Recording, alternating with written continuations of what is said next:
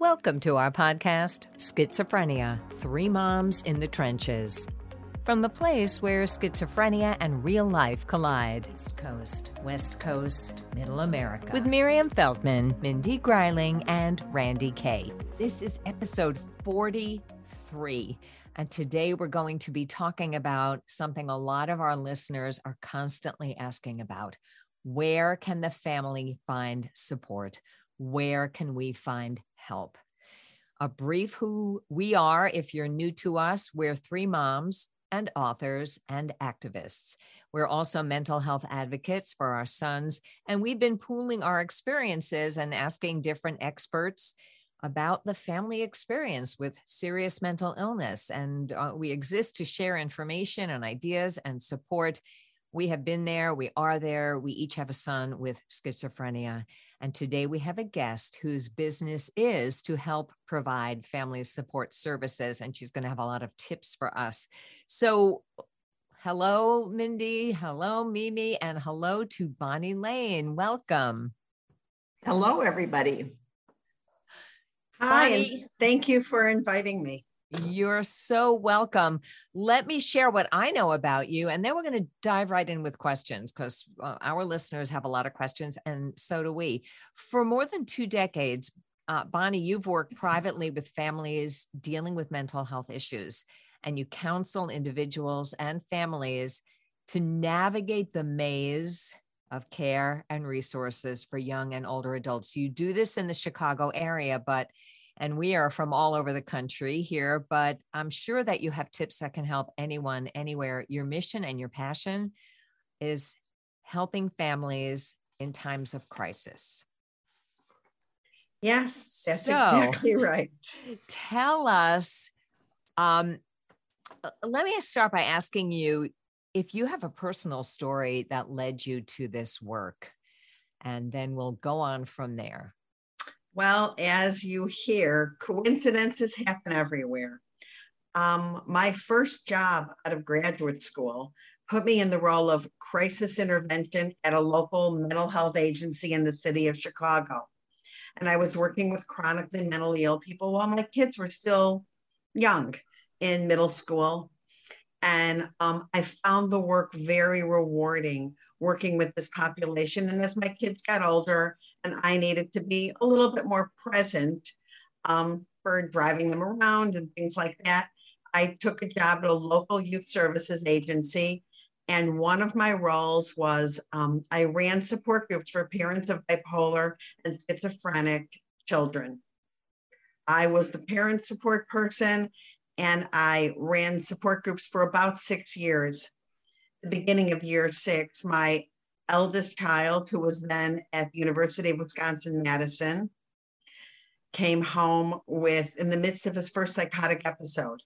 So I no longer was just the expert in the community, but I was now a parent of a schizoaffective child. It's a little bit different, isn't it, on that side of the table? No kidding. Now, I thought that I had this all together. I thought, well, I knew all the local resources, I knew the hospitals, I knew psychiatrists, and I was a therapist working in that field.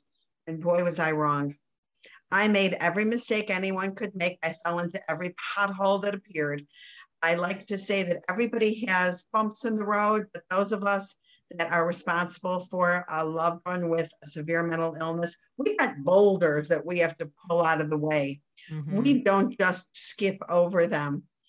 And so as I was on my journey to get my son into recovery, and it was a long journey, we had 10 hospitalizations, a long-term residential program in New York, keeping in mind I live in Chicago and was working, a 6-month stint at a local facility where he was living, and it was a mental health facility called Thresholds, the largest one in the state of Illinois. And then I brought him home. He finished college. His life continued to go on in and out of hospitals. Did you say he finished college? He did finish college. When he returned home from his first residential program, I found a local university that was very good at accepting credits, even though years had gone by. And for a full year, I drove him to school because he was uncomfortable feeling that he would actually walk in each day. And so I drove him to school. I would work from the car in between. I would pick him up. We had lunch dates every day, but he was the one that successfully finished college. He graduated with a political science degree, even though in college he was in the honors genetics program. But he found something he could graduate with quickly, and he did. And when he walked down the aisle at graduation, he was the only student that did this, and 5 years older than everybody else. But he was and if so you're not proud. watching, she is raising her hands. Oh, he was in like, woo, hands up, hands up. Yeah. so excited that he graduated from a little local college, a local university called Northeastern. It was a small school, but I knew it would be a good fit for him. And he had applied while he was going through his recovery to every college and university in the area and constantly getting accepted because his grades were excellent at Madison. He was just mentally ill, but he felt that he had lost his ability to be looked at as somebody with any intelligence. He was equating his mental illness with his intelligence, and it took him a long time to understand that the two are not mutually exclusive. And yes, you will have a mental illness, but you are still a smart person. Yeah. So, can I, because we could make this whole thing about your son, and I'd love to hear your story. And I did not know this about you. I just want to ask you to clarify two things. When he was, while you were playing, carpool mom and doing everything for your child, you get the Another Mom in the Trenches award. We mail them out, in 2035, you'll get it. But, you get the award nobody wants, a mom in the trenches. Was he in treatment so that he could succeed? Okay. And the other thing is he aware he has a mental illness, and does he cooperate with treatment? Okay. Well, yes and no. Okay. So I would say that today, August 27th, my son is doing incredibly well. April 27th. I mean, April 27th. Okay. My son is doing incredibly well. But one of those A months. He still struggles with suicidal ideation. We were at the psychiatrist yesterday getting his medicine tweaked, and he just moved out of a mental health facility 5 weeks ago. He is living independently in the community, working at the library, volunteering at the mental health facility where he was living for 2 years through COVID, and doing great. But his symptoms are not gone. He still has racing thoughts, but he now is an advocate for himself and has enough insight to tell people when they occur. Wow. And I feel that that's a huge accomplishment. I believe in celebrating small successes, and this is a success that I think is monstrous. Absolutely. So when you're navigating with families and helping them, do you use your son's success story as to put it up as to give people hope? I'm very selective about that because I don't want people just to look at me as another mom. They need to feel that I am the expert in the field. And I also don't want them to measure their kids' successes and failures against mine. My son is 40 years old. He has been ill since he's 20. So it wasn't an overnight success. Mm-hmm. So his success today, I cheer regularly, but I want people to understand that it's a road and there are ups and downs. And even if somebody is responsible and compliant with their meds, seeing their therapist, seeing their psychiatrist, it doesn't mean that tomorrow they won't feel great and decide to go off their meds. I think so there's no really guarantees. Practical way to think about it. I think that a lot of, some people, there's the recovery movement, and then some are not so wild about that terminology because recovery is very different for other people. So. Absolutely. And I think recovery is the word that we need to use because there is no cure. There are new medications coming out every day, and different things work differently on different people at different times. And things that worked last month may not work today or next year, and tweaking is necessary, and making sure that you have open communication with your psychiatrist and therapist at all times so that they can know what you're doing. I call that taking your temperature. I take my son's temperature every day. I totally need to hear know where you. he is. My answer when people ask how Ben is doing is, what day is it? It's a good day. Yeah. If it's a good day. And we all know it could fall apart tomorrow.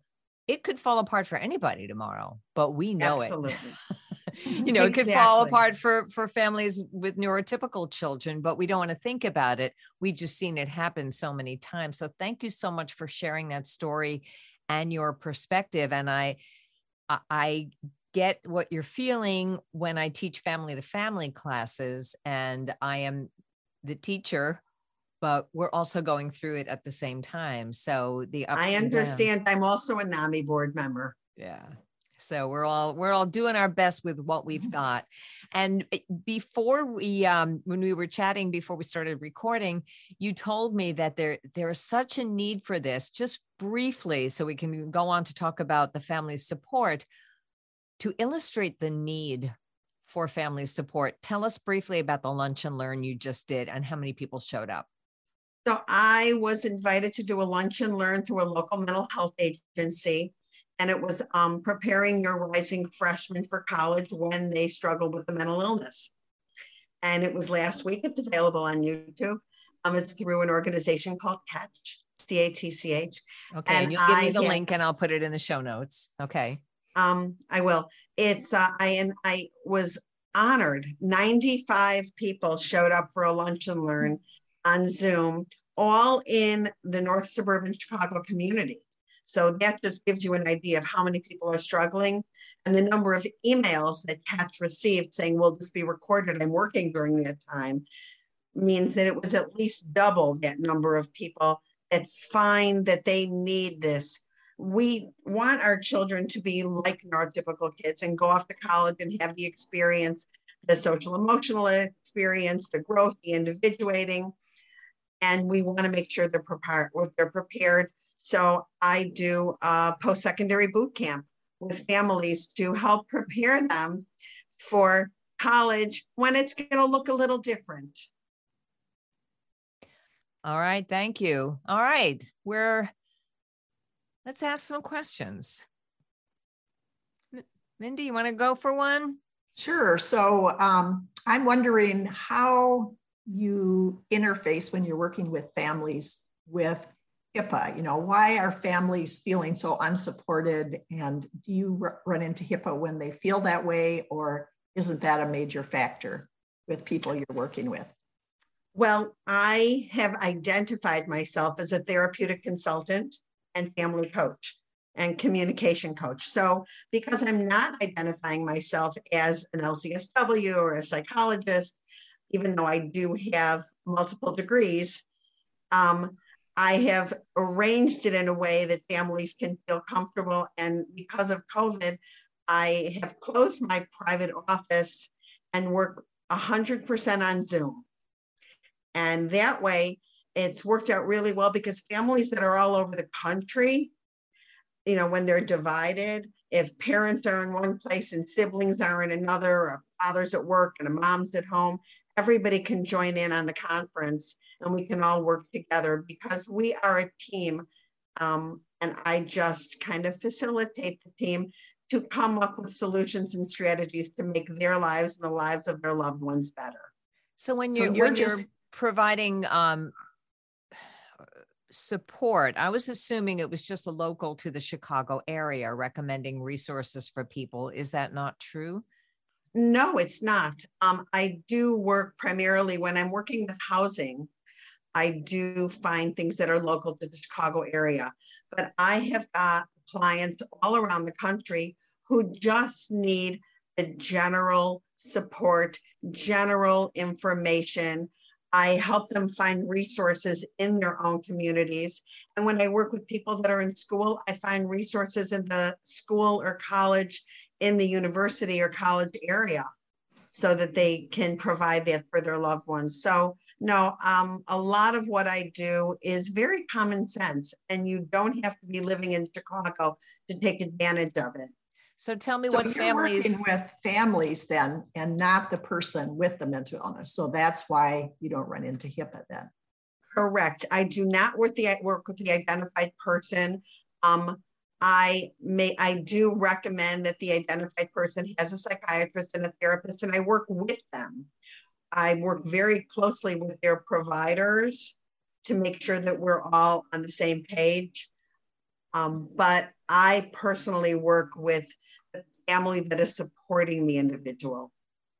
Okay. So the providers actually talk to you about... I have all releases signed. Oh, you get the releases signed. Got it. Okay, that makes sense. And the releases are also signed by the individual that is being identified. So yes, like somebody's therapist will talk to me. So if they didn't sign the releases, then what would you do? Then I can only speak with the parents in generalities, and I can't speak with the family providers. I cannot speak with the psychiatrist and the therapist without a release. Okay. What are some of the top areas that you work with? Are people interested in like legal services or like? Legal services are everything from mental health attorneys to advanced directives for mental health for hospitalization and psychiatric care, to power of attorney for mental health or power of attorney for health, as well as estate planning, like special needs and supplemental needs trusts that are very important to provide for our mentally ill loved ones, to safeguard their assets and make sure that they have money when they need it. Because not everybody is the most responsible with their money when they're mentally ill. So are you kind of a connector then? You're connecting people to attorneys, or? Yes, I work with a number of attorneys, including Social Security attorneys, to make sure not everyone knows what they're entitled to benefits wise. So in Illinois, it's Medicaid, Medicare, Social Security, and Social Security disability insurance. And I do the pre-screening to make sure that I know what I'm looking for, so that I can refer them to get the most benefits that they're entitled to, and make sure that they can access the services free of charge. Not the estate planning, but Social Security. I got to tell you what's running through my head, which is that this woman is a dream come true. I can just imagine all of our listeners going, what's her number? I need her now. And so if you're listening, I want you to know we are going to ask about cost and who pays for that. That is coming. And we are going to get to, if you can't afford Bonnie or you don't have a Bonnie, tips that Bonnie has to help the family know how to reach out yourself. So absolutely, that's where we're going with that. I mean, I'm listening to you going, I just want to marry her. Just like, yeah, I'm thinking, where was live with me 15 years ago? Yeah, let me, and by the way, Mimi is dealing with leaf blowers at her home. The gardeners are making a lot of noise. So that's why she's relatively quiet, but it's not too bad when you unmute it. So, if you feel free, when you want to ask a question. Well, I say, enjoy me being quiet while you can. Okay. So Bonnie, when a family calls you up and they're at the end of their rope, what is going on with them? Most people don't call me until they're in crisis. I wish people would call me when their illness is first identified or when they're beginning this road, because I could save them so many steps and a lot of aggravation. But I get a lot of calls where loved ones have been arrested because they've committed a crime while psychotic, and they've already let a public defender take over without me helping them find a mental health attorney in their area, because a mental health attorney can get them into mental health court and avoid a criminal record. I also, sometimes they call 911 and their loved one is being incarcerated instead of hospitalized because they don't know how to speak to the police. I guide them toward making sure that one of the first things they do is develop a relationship with the police department social worker. so that when they do need to call 911, that a CIT trained police officer comes to the house for de-escalation instead of comes to the house with sirens and flashing lights, which can only escalate and trigger the situation. So when they do call me, though, there are some that are calling me for pre-advice, which is great, but it's always with a very serious mental illness. Something is going on in the home that they're not able to handle. A lot of times they're bringing a young person home from college because they've developed, they read the book. So between 18 and 25, they have a psychotic episode. And so they're bringing their kid home and they failed out of school and they didn't have a release with the university to know in advance. Let me know if something happens. So they didn't have that done. So now I guide them through or call the university on their behalf to get those classes dismissed. They can drop them retroactively. So with this bad grade or this F doesn't follow them. And then we work on what we need to do. I find them community-based mental health resources. People call me with all different problems from anxiety, depression, a lot of used to just be addiction to marijuana, which we know is very common with our kids self-medicating, sometimes triggering our psychotic illnesses. And now there's a lot of gambling. Legalized gambling and legalized marijuana has created a lot more obstacles for our kids toward getting into recovery because it's so easy to access it. What percentage of the families you're working with are dealing with schizophrenia as opposed to some of these other things you just mentioned? Most of the people that call me are dealing with schizophrenia, bipolar, or schizoaffective disorder. Okay. I really work primarily with severe mental illness. How many, I'm going to ask how many people of color you work with. I'm on a task force in Minnesota, and I've been trying to make the point that I feel like people of color sometimes don't have as much access to how to avoid getting their kids in jail when they have serious mental illness. So with your piece of the pie, with what you do, how many of your clients are people of color? Unfortunately, not enough. Yeah. Unfortunately, not enough. I do have an African-American preacher who is also a therapist, and she refers a lot of people to me, and I do that pro bono because I know that people in her community cannot afford my rates, even though my rates are very reasonable. But I do that as a service because I really like her and respect her.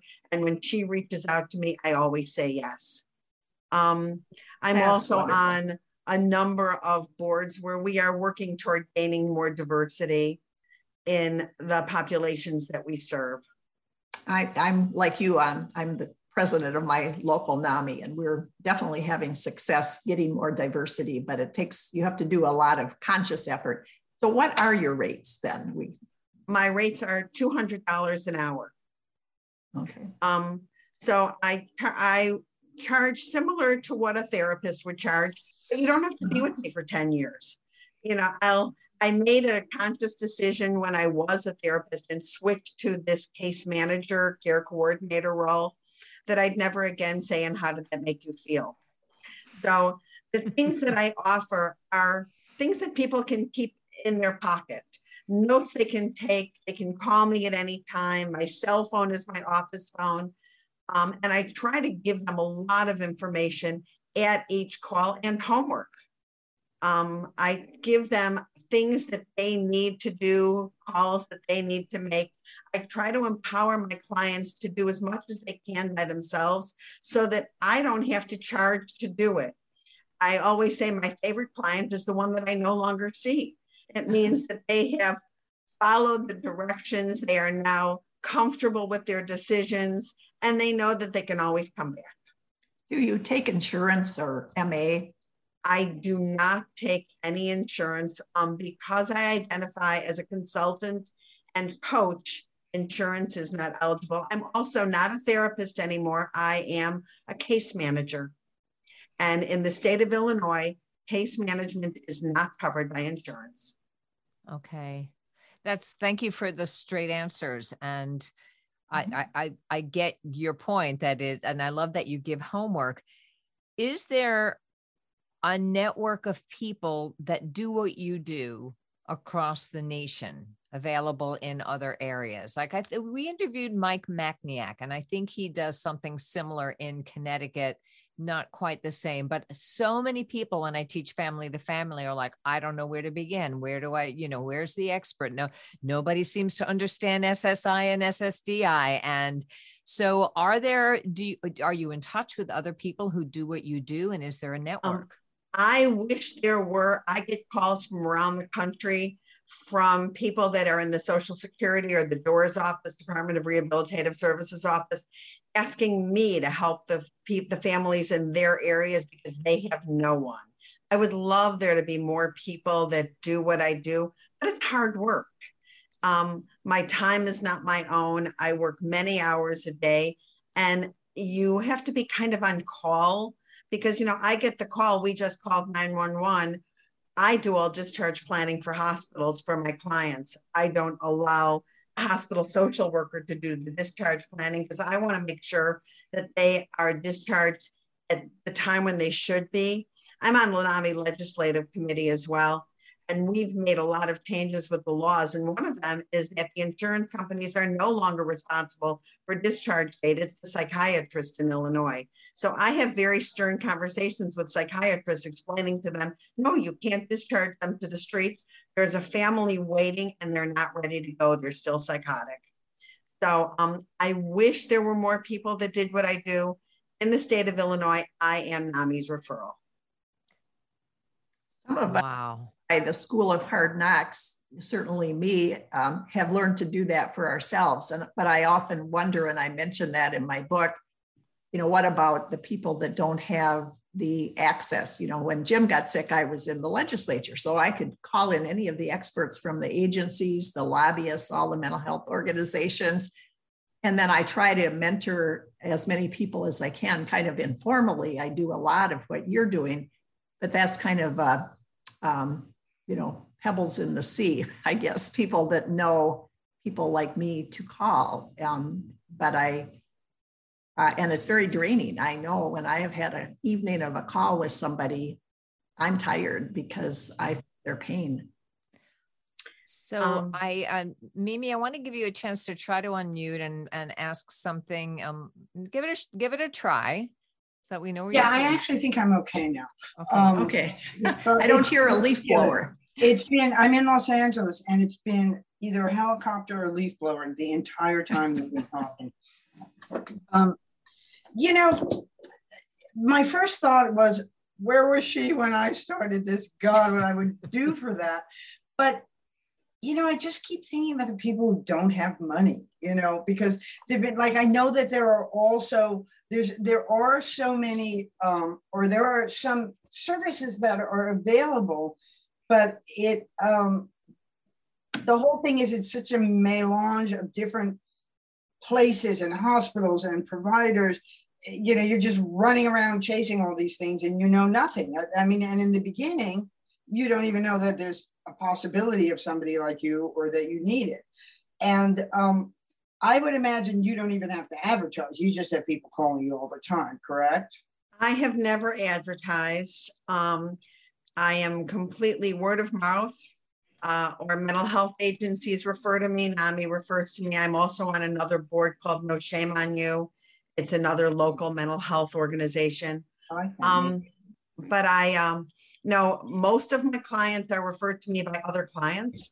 Mm-hmm. I just wonder if there's a way to create or to, raise some awareness so that we can have somebody like you in each state, because of course you need people. The laws are, as we all know, the laws are different everywhere too. And I wonder how to get the word out, how to train, it just seems like something that we should have available. And I don't really have a question, but I do want to also say, thank you so much for doing the pro bono work, because that's so wonderful, because it allows the possibility of this kind of help for people who can't afford it. I do work with an Orthodox Jewish organization also, that whenever they refer to me, I do it pro bono as well. So I have a few different people that when they call me, I do work for them pro bono.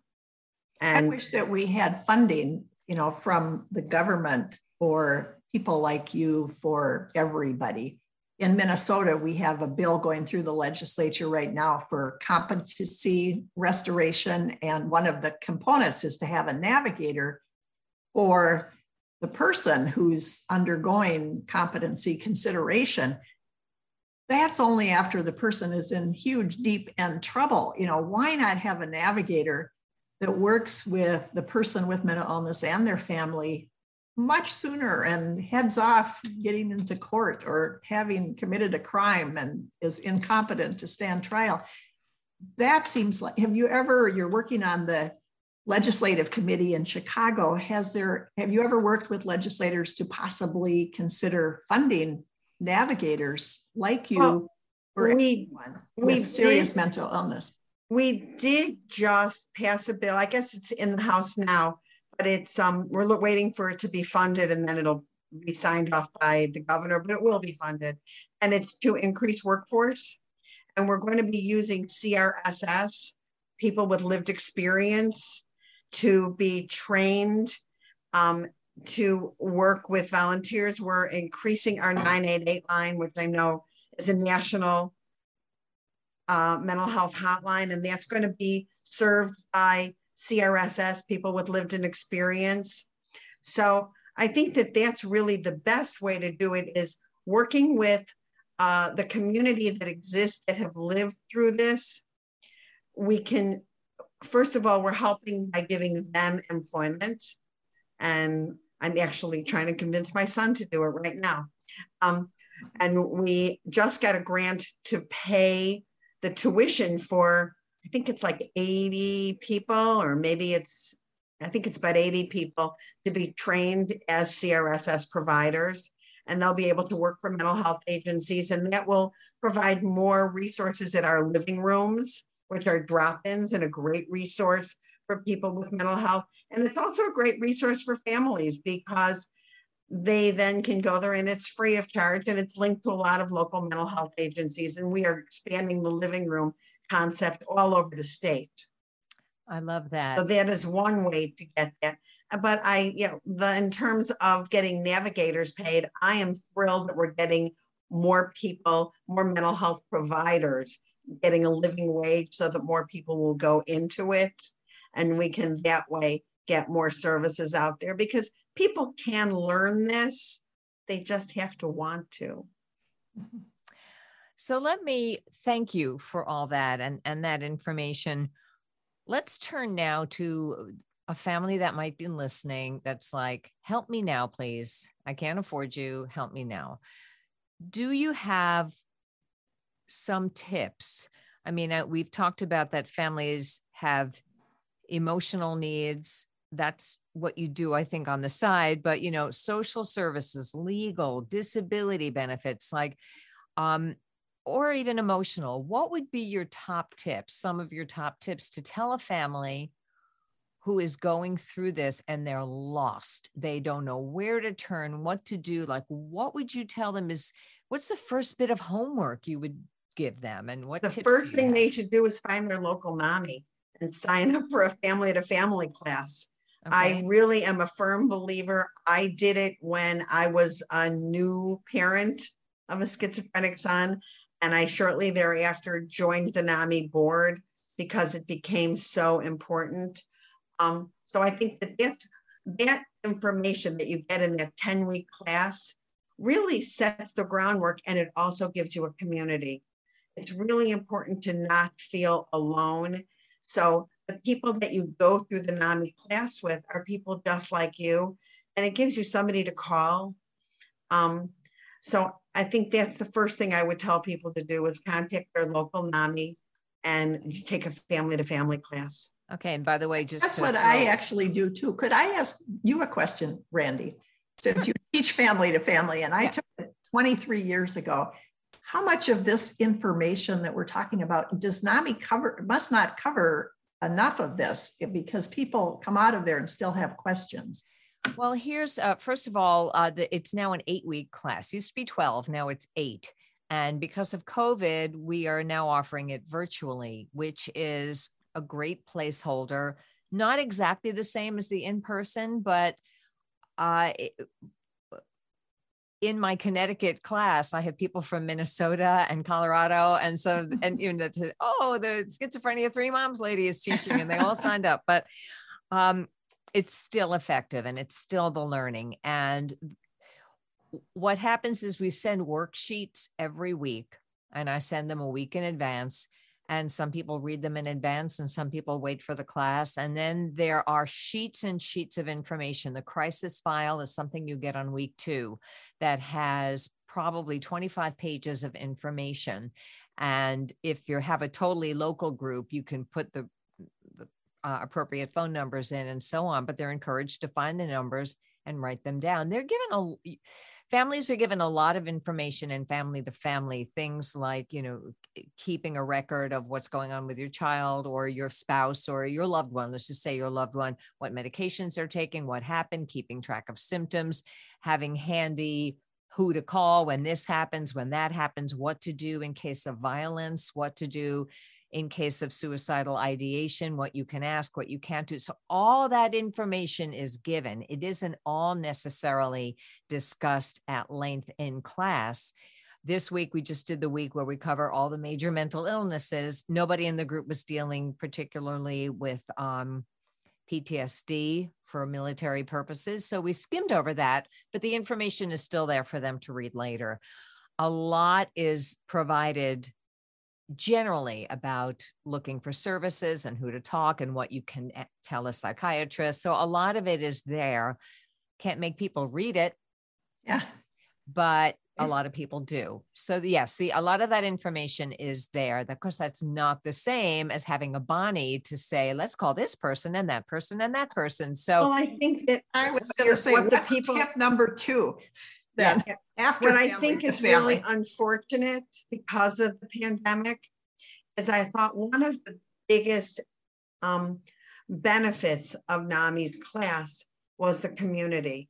And I run a lot of support groups, and they're all free and they're all national. So I run a support group for families who have an adult loved one with a severe mental illness.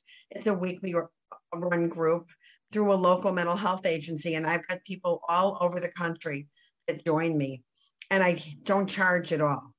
And since I don't charge them, they don't charge anyone. So it's worked out really well. And during the pandemic, I was running 3 and 4 groups a week for people living in isolation with a mental illness, and people, you know, responsible for somebody in their home with a mental illness and they can't leave, and you're working from home and your mentally ill loved one is there. So I always felt that community was the most important thing that I could encourage people to do. And so that's why I do support groups, because I want people to feel they're not alone. I want people to get their information from each other.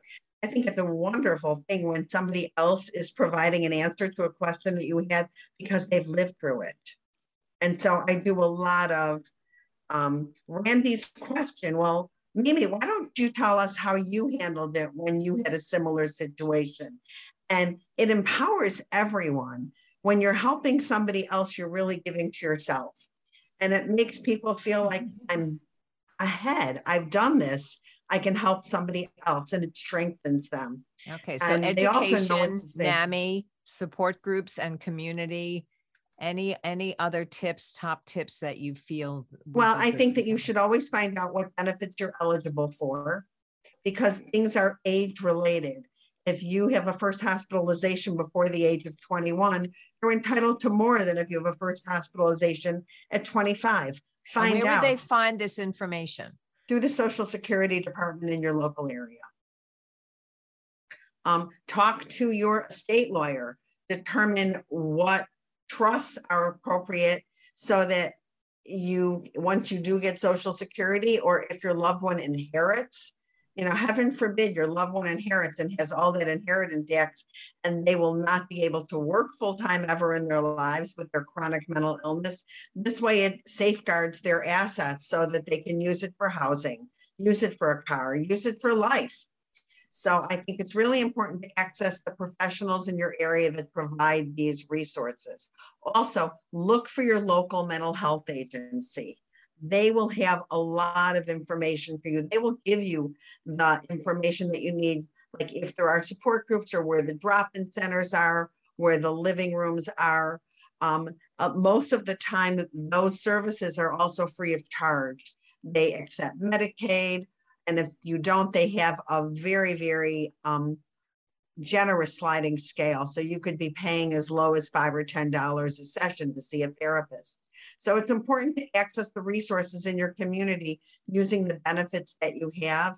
And you tell them, say, you know, my loved one is over 21, unable to work, an indigent adult, really important word. An indigent adult means they don't have assets of their own. Even if they're living in your home, they can be an indigent adult and therefore entitled to the sliding scale, even if both you and your husband are doctors. Wow. So we don't want you to spend money where money doesn't need to be spent because it is very expensive. And these are the things that I talk to my clients about. I always am telling them ways to save their money, which is why I try to empower them to do a lot of the legwork on their own if they can. Do you have handouts that you give them? When you give them homework, do you go through that orally or do you? Everything is individualized because everybody I talk to has a different personality and they receive information in different ways. And sometimes I can just tell them what I recommend. Sometimes I have to send them an email reminding them of all their assignments in between sessions. Sometimes I tell them how to do it and tell them that they're free to call me back. And people send me emails and text all the time, and I'm fine with that. Once you're my client, I don't like nickel and dime you. You're my client. If you have a question, I'm not charging you for the question. You're my client. You want to talk for 10 minutes, I'm not charging you for that. So we are running out of time. We're getting to our final minutes, and I want to make sure Mimi is, do you have anything else to say or offer or ask? And then I just want to ask a final question. No, I mean, it's funny. Usually I have so much, but it's like I'm just sitting here and it's music to my ears. Everything that you're saying is exactly what I wish existed in every state and city for everybody. Me too. Yeah, it's fantastic. Yeah. Thank you. I agree. I have an emotional question and then going to ask for a final word. So my emotional question is this. Do you get families calling you who, once they get to know you, they say, wow, I should have called you sooner, but I was ashamed? So many times. Either they're ashamed or they have this belief that it's a cold, that it's going to go away, that if we just wait another week, another month, another 2 months, it's going to go away the way it came. And they wait until it's a crisis. Or they say, I'll get one spouse to call me and the other one is still in denial. And they won't allow the spouse that's trying to get help to do the things that need to be done. And it's very, very difficult because I get one spouse calling me and crying and I'm saying, can I talk to your husband or wife? And they'll say, I wish you would. They won't come to the phone. They're embarrassed or they don't believe it's anything. If I hear somebody tell me one more time that their spouse says that their child is spoiled and acting out, let's just pull his money. They don't understand that mental illness is no different than physical illness. And we have to treat it as just a medical condition and respect it as a medical condition. I think those are actually beautiful final words, but I want to ask, how can people get in touch with you, your website, and just any last words that any of us want to say? So Bonnie, give us the deets. Okay, so my website is www.thefamilysupportservices.com. Thefamilysupportservices.com. You can reach me directly at Bonnie Lane at thefamilysupportservices.com. And there's a way to email me directly through the website, and there are testimonials, which I'm very proud of because I've never asked anyone for one. Books that you recommend for people, by the way? Do you ever recommend books for people to read to educate themselves, or? The books that you mentioned before, like we love Surviving Schizophrenia and I'm Not Sick, I Don't Need Help. Like, I'm Not Sick, I Don't Need Help is one of my all-time favorites. Touched by Fire, I think, is excellent. Of course, we were talking earlier about Hidden Valley Road. Mm-hmm. There are so many things that are wonderful. A friend of mine just recently told me about a book that I now want to read. And if you give me half a second. Well, while you're looking, I hope after this you'll add, he came in with it, Fix What You Can, and Bend Behind His Voices as memoirs of the three moms in the trenches that might help people feel a little bit less alone as well. Okay, so the book I just heard about is Scarlet and Blue. And it's by Jennifer Murphy. And it's the story of a schizophrenic mom. And she tells her story, and it's supposedly very, very good. And I have not had an opportunity to read it. Okay.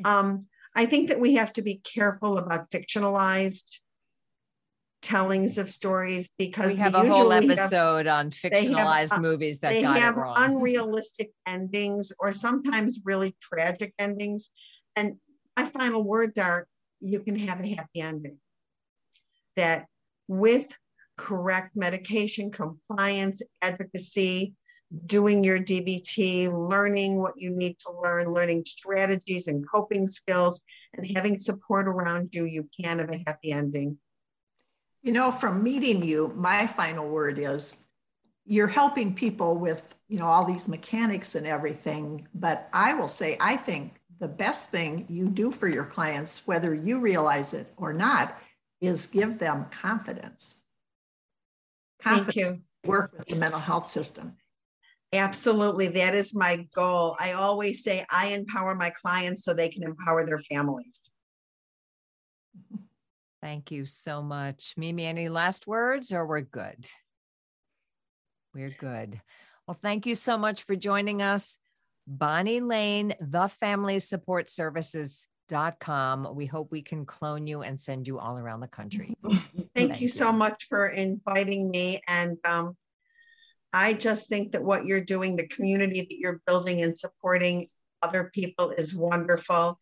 And I'm proud to be a member of your community. You are. Because we all need that support. Knowledge is power, but community is key. That is our ending line, and over and out. Thank you so much. Thank you. Hey, thanks for joining us for this episode of Schizophrenia, Three Moms in the Trenches with Randy Kay, Mindy Greiling, and Miriam Feldman. To get in touch with us or to learn more about our books, please visit our websites at miriam-feldman.com, mindygreiling.com, or randykay.com.